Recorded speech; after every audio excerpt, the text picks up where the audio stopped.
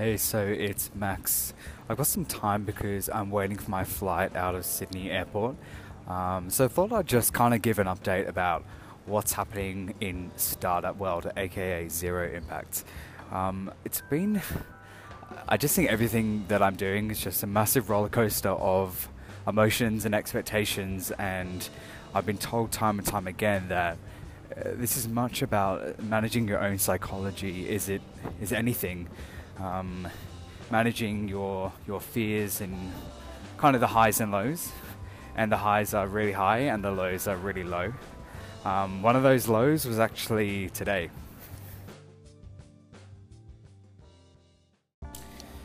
And it comes at a time when actually starting to think about fundraising. So for startups to survive, you actually need money as much as you need time. But both these things are massively under-resourced at a startup. You kind of have to do everything with less and faster than pretty much any other place you could ever imagine working at.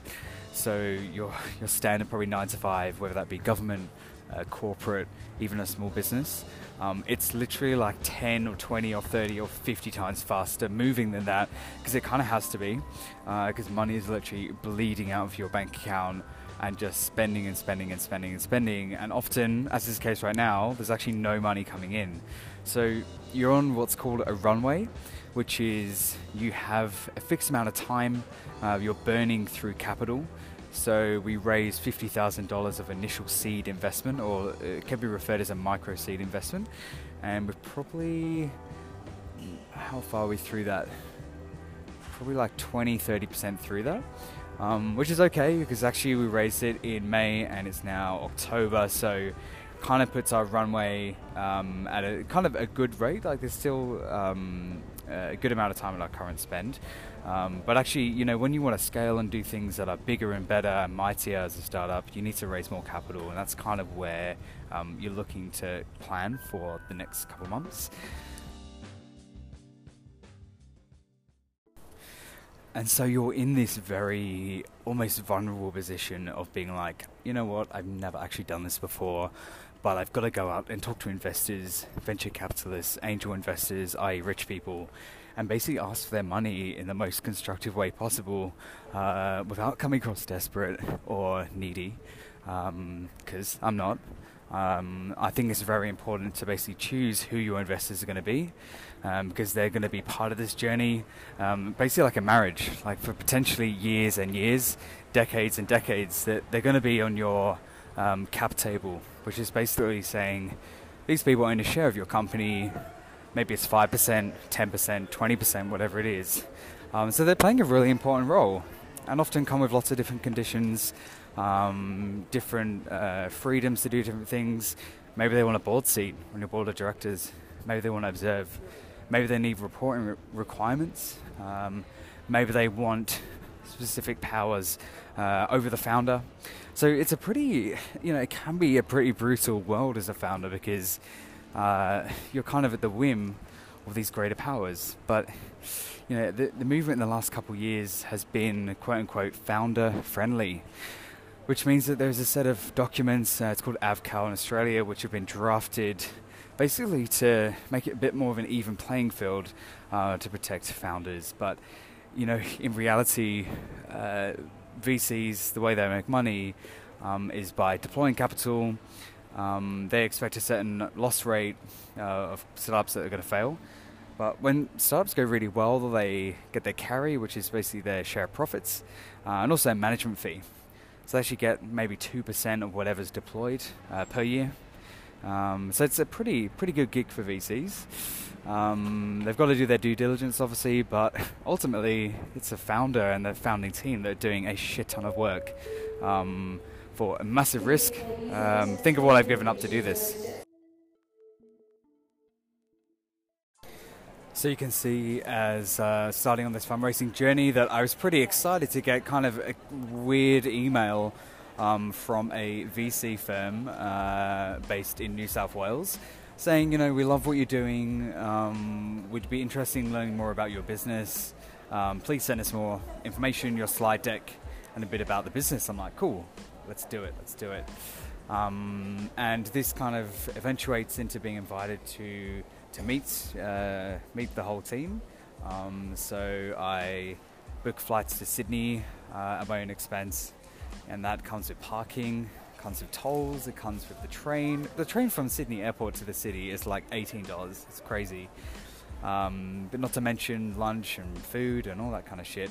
But importantly, imagine a whole day taking off as a founder when you're so under pressure, already working 60, 70, 80 hours a week. So getting up at literally 3:30 a.m. It's a big day. So you can imagine my reaction of when I went to confirm and just be like, check my emails before waking up at 4 a.m. that the contact just told me, oh, we're actually meeting's off today. Didn't get my email. I'm like, you never sent an email. And like, what do you do? What do you do at that stage? Do you stay home? Because that's just a big like, wow, you guys are very disorganized and this is a pretty terrible first impression. Or do you just go? And I think as founders, you're basically faced with these kind of situations where you can take it or leave it in any way you want. But I think overall the way to approach this and pretty much every curveball that comes at you is positively. So I had a very polite and nice response to say, hey, it's a bit of a shame, but you know what, I've got the flight anyway, I might as well try and make it work. And ended up salvaging today in Sydney. Met a lot of cool people, contacts in Sydney, as well as other founders at Energy Lab. And actually, it's now the end of the day, I'm so tired, but I'm actually so happy I came because you're kind of building that network, and you've always, you kind of got to think about what reputation you're leaving for yourself. And I like to think it's one that is positive, it is willing to give things a go. But yeah, I just wonder what people think about that. Is that a normal situation to be in? Because it just seems like you're, as a founder, you're just at the whim of VCs or like investors. Is it normal to pay your own way to kind of go for a meeting? Like, I don't know. Doesn't seem fair.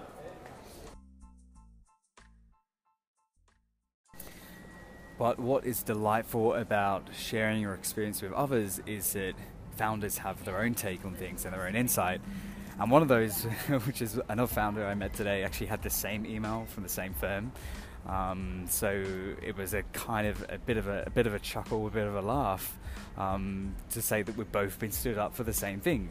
But you know, what does that say about your first impression? Not only now two founders in two different cities, in a very small industry. So, you know, I guess as much power as VCs and investors may have, I think founders and the networks that we have, and also being the leaders of tomorrow in the space, talk gets out as well. So I guess in conclusion, you know, I hope everything goes well, and I hope that something can be made of it. But time will tell. Time will tell. So that is it for this quick episode. My flight is now leaving for Melbourne. So hopefully I'll get home before midnight, have a couple hours sleep and do it all again. Bye.